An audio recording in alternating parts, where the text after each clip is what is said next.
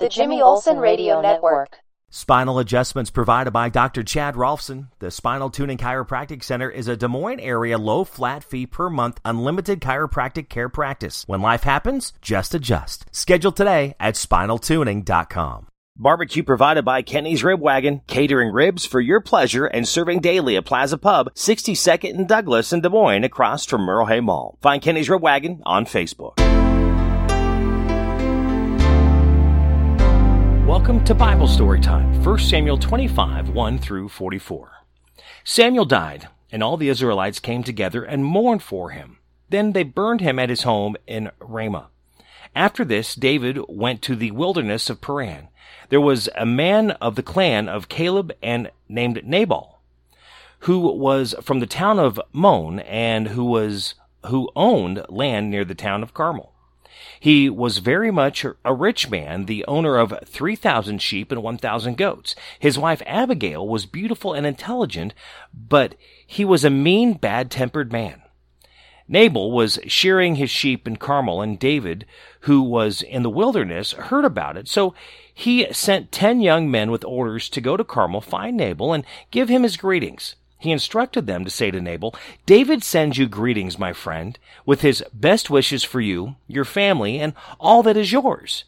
He heard that you were shearing your sheep, and he wants you to know that your shepherds have been with us, and we did no harm to them. Nothing that belonged to them was stolen all the time that they were at Carmel. Just ask them, and they will tell you. We have come on a feast day, and David asked you to receive us kindly. Please give what you can to us, your servants, and your dear friend David." David's men delivering the message to Nabal in David's name, then they waited there, and Nabal's family answered, "David? Who is he? I've never heard of him.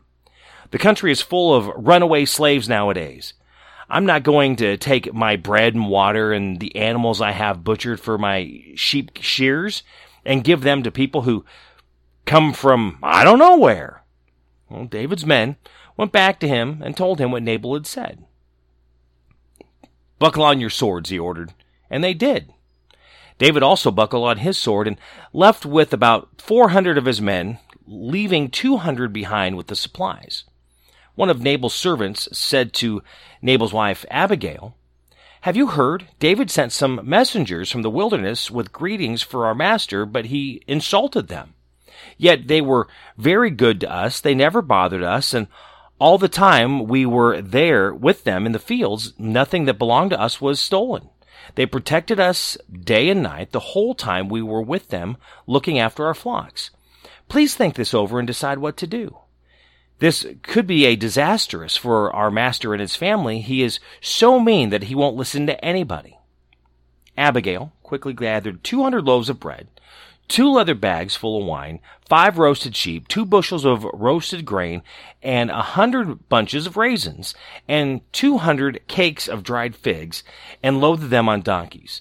Then she said to the servants, "Now go on ahead, and I will follow you," but she said nothing to her husband.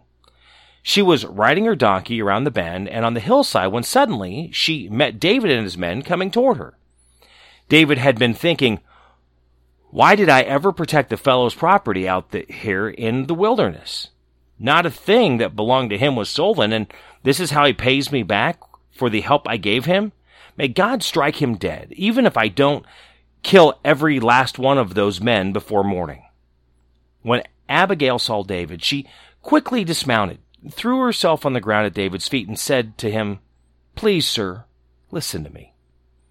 Let me take the blame. Please do not pay attention to Nabal, that good-for-nothing. He is exactly what his name means, a fool. I was not there when your servants arrived, sir. It is the Lord who kept you from taking revenge and killing your enemies, and now I swear to you by the living Lord that your enemies and all who want to harm you will be punished like Nabal. Please, sir, accept this present I have brought you and give it to your men. Please forgive me, sir, for any wrong I have done. The Lord will make you king, and your descendants also, because you are fighting his battles, and you will not do anything evil as long as you live. If anyone should attack you and try to kill you, the Lord your God will keep you safe, as someone guards a precious treasure. And as for your enemies, however, he will throw them away, as someone hurls stones with a sling. And when the Lord has done all the good things that he has promised you, and he has made you king of Israel, then you will not have to feel regret or remorse, sir, for having killed without cause or having taken your own revenge. And when the Lord has blessed you, sir, please do not forget me. David said to her, Praise the Lord, the God of Israel, who sent you today to meet me. Thank God for your good sense and for what you have done today in keeping me from the crime of murder and from taking my own revenge. The Lord has kept me from harming you. But I swear by the living God of Israel that if you had not hurried to meet me, all of Nabal's men would have been dead by morning. Then David accepted what she brought him and said to her, Go back home and do not worry. I will do what you want. Abigail went back to Nabal, who was at home having a feast fit for a king. He was drunk and in a good mood, so she did not tell him anything until the next morning.